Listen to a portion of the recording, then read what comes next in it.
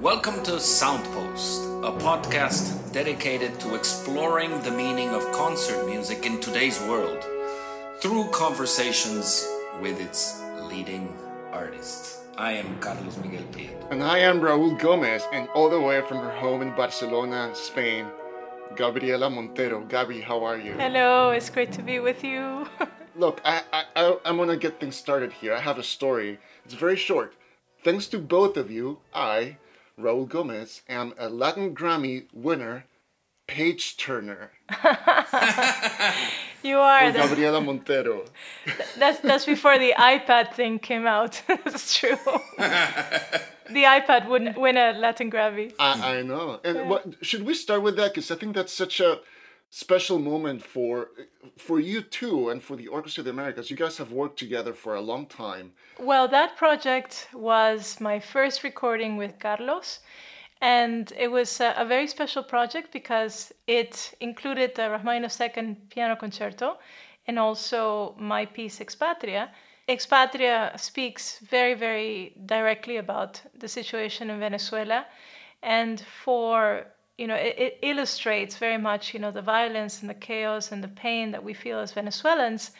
And to have a piece like that is so politically and socially frontal in the classical music world, and to be recognized by an award like the Latin Grammy was a major deal. It felt as though people were really listening. Carlos, do you remember where we recorded that? How could I forget? We recorded it in your country, in San Jose, in el Teatro Nacional de Costa Rica. And I have to tell you that I have the most incredible memories of everything around that recording. As with everything that happens in our wonderful countries of Latin America, there are amazing amount of anecdotes and unexpected things that happen. But the result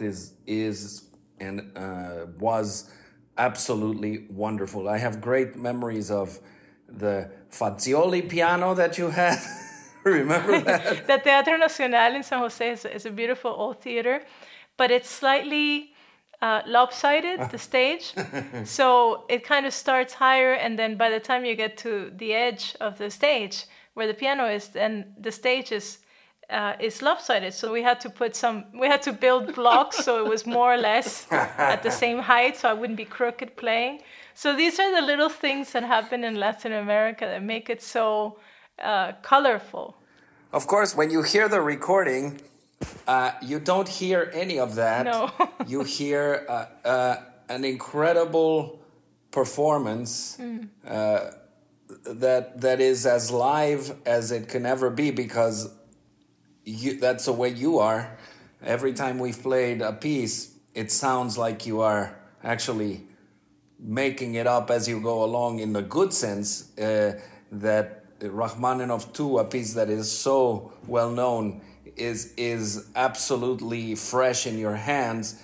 And of course, Expatria was new to everyone, but I think that we all got the message right away about what you wanted to say. And I also remember that we had the chance to have rehearsals where you explained to us, to me and to the musicians of the Orchestra of the Americas, you explained what the piece was about.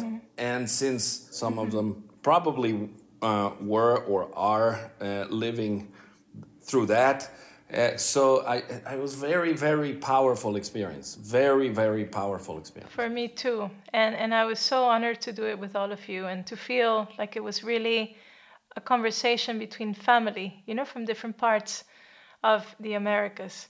And of course, a few years after that recording, you, Gabriela, and Carlos Miguel with the Orchestra of the Americas played your Piano Concerto No. 1. But before we talk about that, which the recording happened in Frutillar, Chile, let's go way back, because I know that you two are frequent collaborators. But do you guys remember the first time you worked together? Maybe if we start counting years, we are going to get depressed, not because of the amount of years, but because that means that we're not as young as we think. I actually remember exactly the first time I heard you Rolf Meyer-Wender, who is a common friend from a long, long time ago, and just a music fanatic, decided to bring you along to Mexico, where we were rehearsing in Cocoyoc with Paquito de Rivera.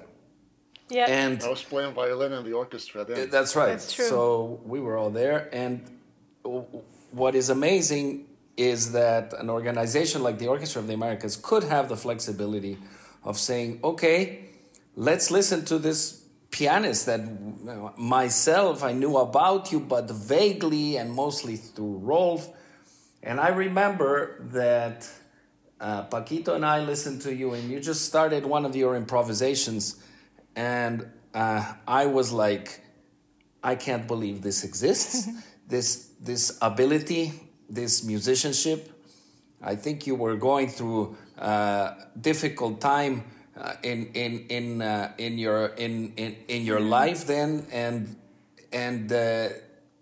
that's why we had the honor of meeting you, because ever since that time you've been busy every single week, every single year, but we had the honor of getting to know you, of hearing you play, and we decided, I decided, because I was the crazy one. I said, okay, we cannot improvise a piano concerto with Gabriela, and our programs are already so long, and at that time they were even longer. So the only moment where we can put Gabriela is in intermission. So I remember that you were part of our intermission. The first time was in Cuernavaca, in the cathedral in Cuernavaca. And you were an amazing experience for everyone. I'm sure people remember your intervention more than the concert itself. So that was our first meeting, and that was our first... 2004. 2004. Okay, so let's my make it God. official. Many years ago. So, and since then we've collaborated many more times than we probably have time to talk about. But what I can say is that wherever it's been and however it's been, it's always been amazing, and it's always been absolutely eye-opening. How can one create out of nothing, or out of 3 notes sung by an audience member, a whole sonata, a whole fugue, a whole creation of music? That which I've been witnessing for 16 years. Did I make my calculation right? 16 years is something that I understand you've had for your whole life. So Yep. I'm going to ask you to tell us how old and how you discovered this. Let me say something about you before I go into the past. As a soloist, I spend, say, about 80% of the year by myself, traveling and or practicing in a room. And in your case, when we met and when we started to get to know each other and planned different concerts and recording projects together, I always felt that I really had an accomplice, a musical accomplice who was willing to fly with me wherever I decided to take off, to. And it means so much in this very kind of solitary existence that you live as a soloist, to have people like you. And it's something that Sam and I always talk about, my husband and I, is what an amazing ally you are. With the improvisation, it's still funny for me that it's such a special thing when people hear it, and there are so many, amazing reactions, because for me it's just like toasting bread, basically. It's just something that just happens, it's very natural. Improvisation was always something I did since I was a little girl, and when I started playing the piano at 7 months old, and I started to play by ear the melodies that my mom would sing me to put me to sleep in Caracas, that period where I started to, by myself, approach the piano and start to play all of these melodies, also coincided with exploring the piano through improvisation, and nobody ever told me what it was. Nobody knew. My family are not musicians. It was just something I always did. I sat down and I told stories, even as a little girl. I was 2 years old, 3 years old, and I have like 200 tapes of cassette tapes of that time, and where I'm improvising. And when I get to age 6, 7, or 8, the improvisations are so complex, and usually all in A minor or D minor for some reason. I love my minor key improvs, and they're really, really complex, and sometimes they sound like Kinastera, like Bartók, like Stravinsky, composers I had never heard. So these musical idioms just kind of came out of nowhere, and I think it's very much an emotional response that I have to the instrument and to sound, and where I just completely give myself and share my imagination and also my feelings, how I feel about things. Gabi, do you have some improvised encores that you can look back and remember that were especially significant to you?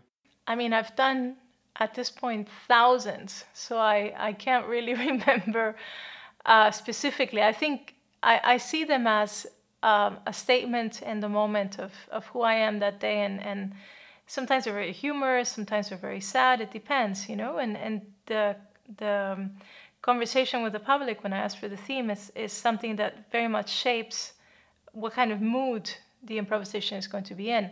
But I have to say, there's one improvisation which comes to mind that I did in Ciudad de Mexico when we did, I think it was the Latin Concerto, Carlos, over there. Yeah. And somebody asked me to improvise on El Alma Llanera, and El Alma Llanera is for Venezuelans. It's like an anthem, and it's so close to our hearts. And I remember that when I started to improvise on it, I just started to cry. I started to sob. Actually, it was filmed for TV, so I think it's out there on YouTube and you can watch it. I haven't wanted to see it. So you don't want to see yourself crying, But I just let go. I completely let go. And it's one of those moments where I remember and I thought, I can't hold this in, One that I will always remember, and this is it's a very different type of context, but Carlos, you'll remember this one too. We were in Chile with the Orchestra of the Americas. But that was not in Chile. That was in Panama. Oh, that's right. Oh, yes. Here's the anecdote, and it's absolutely oh, yes, I absolutely remember.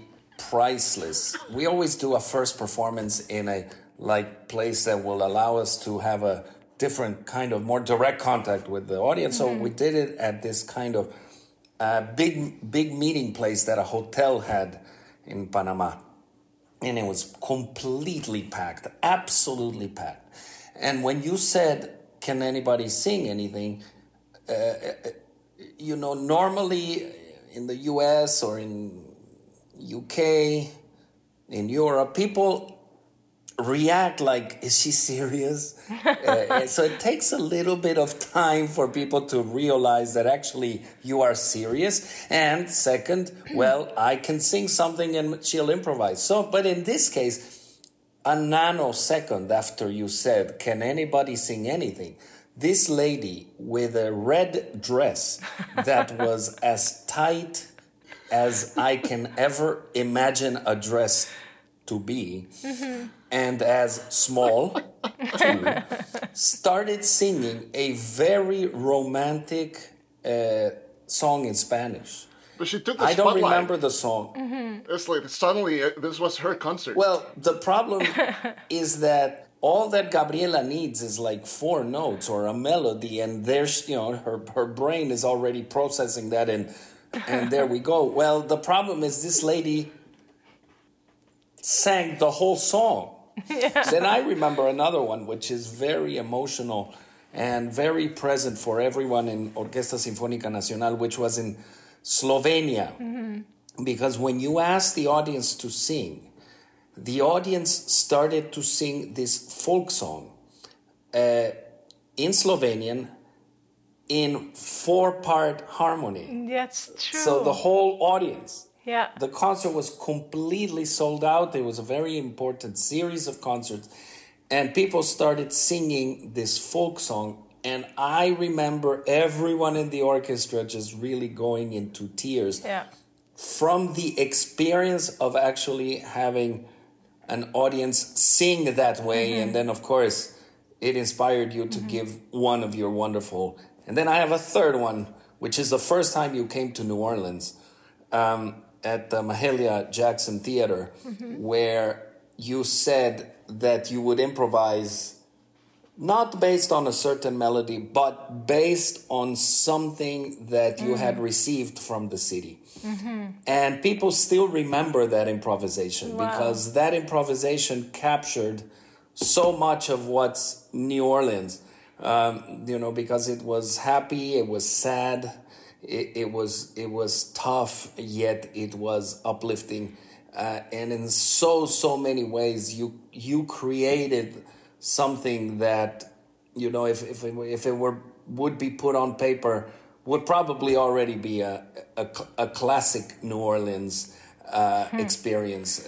I remember those, but there are more, and there will be more, right? Yeah, absolutely. The New Orleans one was right after Katrina, and I had gone around, to see a little bit of the city, and of course, all the signs of what had happened were still there in different ways, and I was really touched by the spirit of the people and the place, and I remember that improvisation was kind of like an homage, to that spirit. So yeah, there have been so many, and my God, if I start to think, I can think of some in Germany where sometimes you have 3,000, 4,000 people singing to me at the same time, which is so beautiful. And sometimes it gets really funny because in some publics, they think they're singing, but there's no tune, there's no harmony, there's no tonality, so I actually have to tune them. I sit at the piano and I give them a chord. I said, okay, all right, put away your wine, here we go, But it's always a wonderful experience because, some people say that classical music is elitist and it's snobbish, and it's not. Our music is about telling stories, and it's about experiences, and it's about beauty, and it's about being committed to a listening experience with a certain degree of depth, and attention and involvement. And for me, one of the times when that was most evident was in that place you were talking about in Panama, in David, in that hotel resort, when we did that concert where the girl in the red dress was singing to impress you, Carlos, I'm sure, because that was not for me, okay? And I remember that this audience that had never been to a classical music concert, had never heard Rachmaninoff, had never heard a contemporary music piece like Expatria, they actually came to me after the performance and just kind of threw themselves on me, trying to tell me what they had felt and what they had gone through. And I was expecting them to tell me how beautiful Rachmaninoff was and what beautiful sounds and romantic music. But instead, they were talking to me about Expatria, of how, who they were as Latin Americans through the Venezuelan experience and through my piece really resonated with them. And they understood the musical language, even though it's quite a abrasive piece. But nevertheless, that shows you that human beings, when the story is clear, it doesn't matter the musical idiom. Let's fast forward to, I think it was 2015, when the two of you and the Orchestra of the Americas worked together again to create another recording. In this case, it was, Gabriela, your first full-length composition, your Piano Concerto No. 1, the Latin Concerto. So can I ask you, how was your process different or similar when creating this piece compared to Expatria?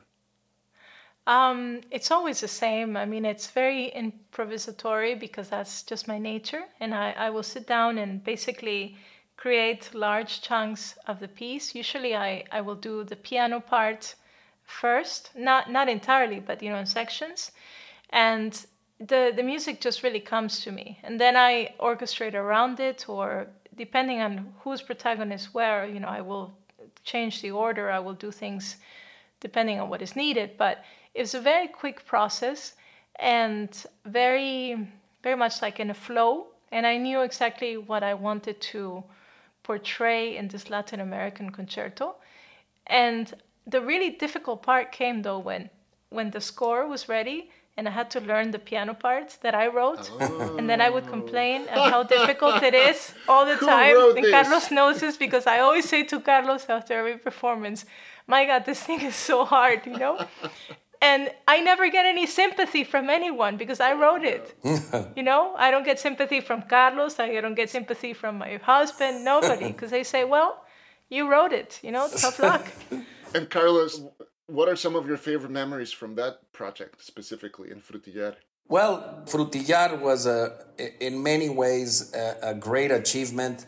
First of all, because to be able to record really in one of the most sublimely beautiful corners of the world, yes, and also faraway corners of the world. Yeah. That was amazing. So the quality of the playing by Gabriela, as always, incredible. But also the character in the orchestra, the character of the solo trumpet, the character of the clarinetist, the character of the maracas, which you must remember very well. Yeah. Everyone was not only giving their best, but they were giving their best from a perspective of their own experience and their own experience. For people who may not know this piece, it's a highly sophisticated musical piece, but it is also a highly idiomatic, in the sense that it goes from something that could be a mambo and it finishes on fandango, and it has all these different travels around Latin America, but not from a cheap postcard sense, but from a very deep understanding of what it means, because those of us who are from Latin America, we know that mambo is not this kind of always happy dance that is portrayed in the old movies, but something that is actually very sensual and very dramatic, and it has a beautiful second movement that is full of this kind of longing, I would say, or missing home. Missing home in many contexts. So this concerto, my only criticism to this concerto is who will be able to play it after you. Because it is a concerto that is so unique to your abilities and to your strength, because as I told you after the first performance, I think you get 4 bars off. Yeah. So you're playing all the time. I mean, it is a difficult piece, and mainly because the rhythmical integrity during the whole piece, where I think it's 12 bars off during the whole concerto. I have to count. I should know this. I have to count them. But let's say that I kind of made my life more difficult by always being there, playing it, and the thing about it is the rhythmical, what happens in the left hand, which is really complex. It's never an accompanying hand, but it's as involved as the right hand, and to maintain this kind of funky rhythm all the time, and the stamina that you need. And on top of that, this project also involved filming. The whole recording was filmed for Arte, and in addition to that, as if this was not challenging enough, we also recorded Ravel Piano Concerto in G major. Yes. Can you guys talk to the pairing of those two pieces, Ravel Concerto in G major and your concerto, Gabi? Sure. We wanted to create a CD, a recording that was very much about the Americas. Of course, it also reflects the spirit of the orchestra. And as a Venezuelan with the Latin concerto, it was my way of saying we Latin Americans are exporting classical music to the old world, which has always been the birthplace of classical music. And this is the time to do that. And then at the same time, Ravel is the opposite, because it was Ravel meeting Gershwin in New York in the Americas and falling in love with jazz and falling in love with that sound world and that rhythmical world, and then somehow trying to infuse his music with that language. So in the Ravel concerto, you have this jazzy idioms, and the Latin concerto has something let's say, like a brother sound, but in Latin American colors and harmonies and rhythms. So we thought it was a wonderful way to bring these two pieces together that somehow share a common ground. And for the orchestra, I mean, both of these pieces are not easy by any means. No, but they do go very well together because, first of all, the Ravel speaks to an idiom that is curiously similar in many ways, as Gabriela said. But Ravel was a composer who was not shy in any way to show this kind of exuberance. And of course, the exuberance of the 20s and all that is something that's distinctly French, or that we actually, got from Paris maybe and through New York. But the fact that such a refined composer was daring enough to put in some jazz in there and to put in some other popular idioms made so many composers dare to do that same thing. I'm a huge fan of that period of time where composers started opening the language of music to the language of what they heard in the street or in their youth. I mean, if you look at people like Copland, Dvorak, Revueltas in Mexico, Ravel, Gershwin, Ginastera, Villalobos, there's so many composers that suddenly they said, oh, classical music is not about allegro, andante, adagio only. It is also about what I hear outside my home or in a park.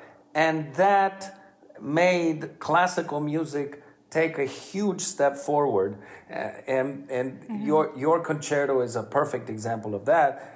And actually what you have in your compositions, which is so unique, is that you join to that kind of, let's say, folk element or folk understanding. You have a very personal and very moving, dramatic story to tell about what you've gone through. And I don't want this conversation to get political or anything like that, but there is no doubt that the dramatic situation that you've had to go through as a Venezuelan has shaped your voice as a performer and as a composer. And I think it's something that is very, very important, because that same day, for example, that you say about the improvisation in Bellas Artes, because I remember that day very well, as you walked out, the number of flags of your country in Bellas Artes that were either prominently placed or that were carefully hidden was amazing. Yeah. And then when you play the concerto, you wear whatever you wear, but then when you play the improvisation, you come out with something that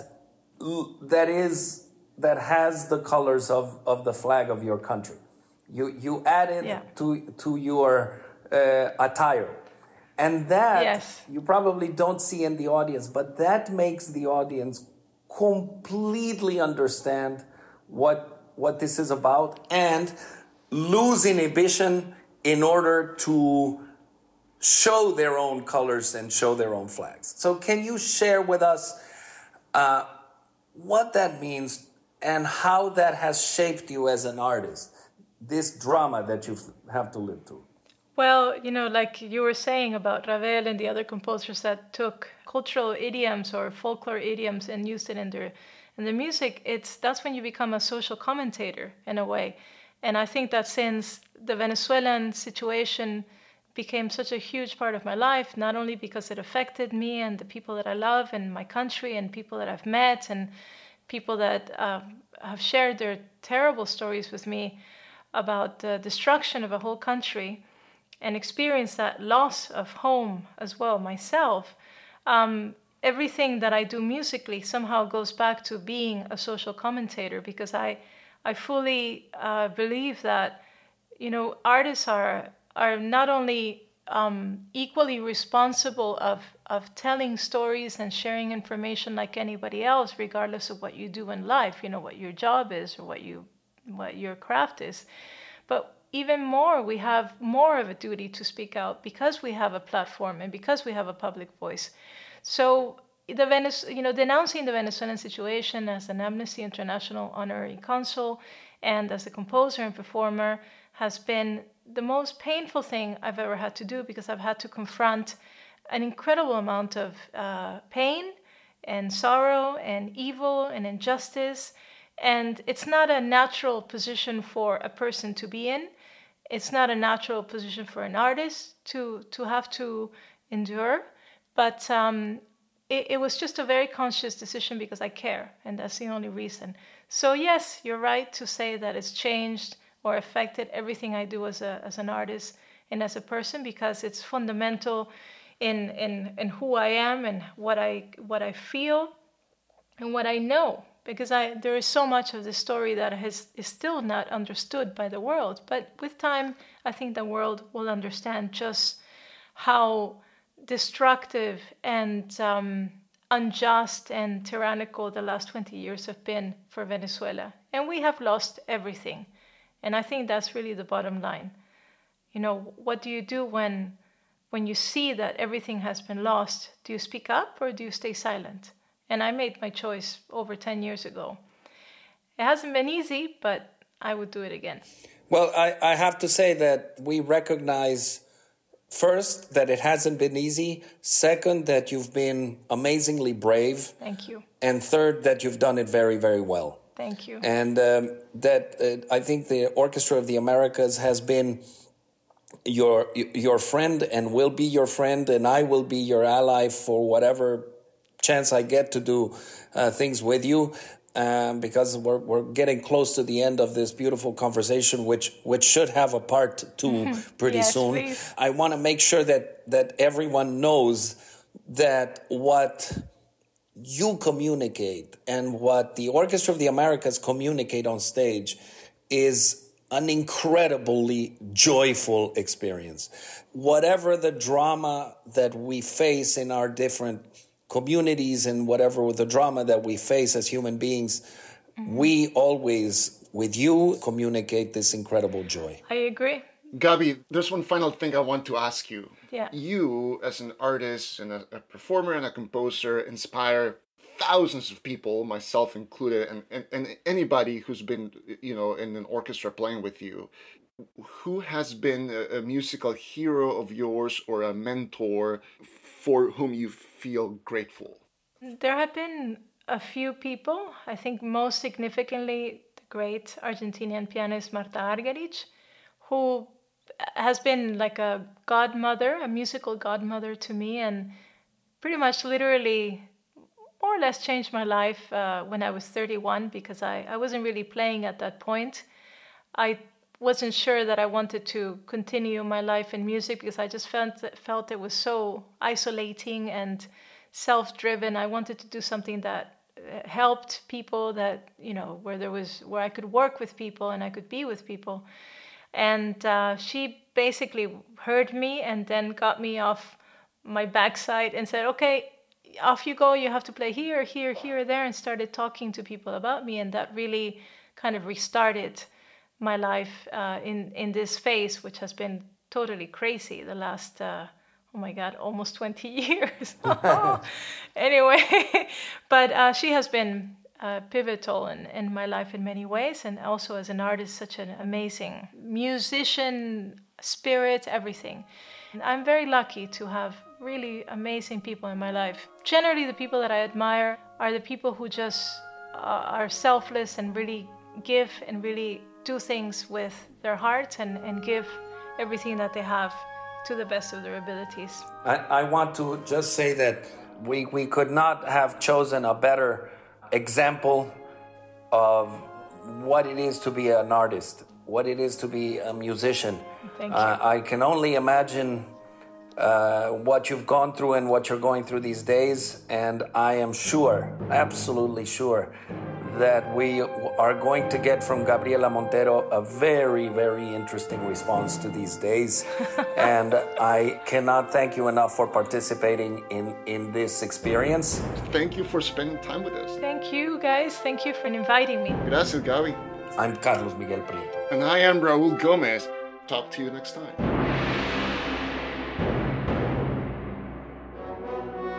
Soundpost is a production of the Orchestra of the Americas Group with additional support provided by MYS Sportsat.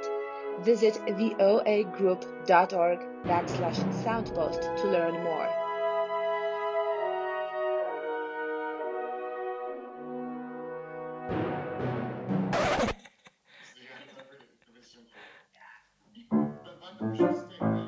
I have no idea how to turn this off.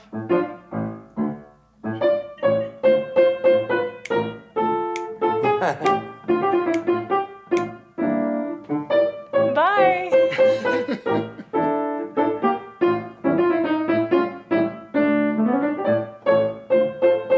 I have to wait for Sam.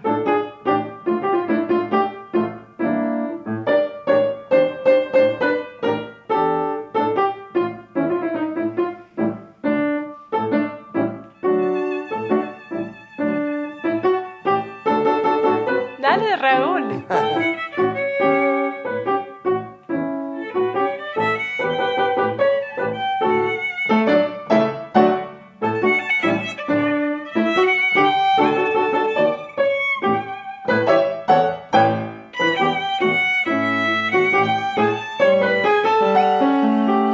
There's Sam. He'll turn it off.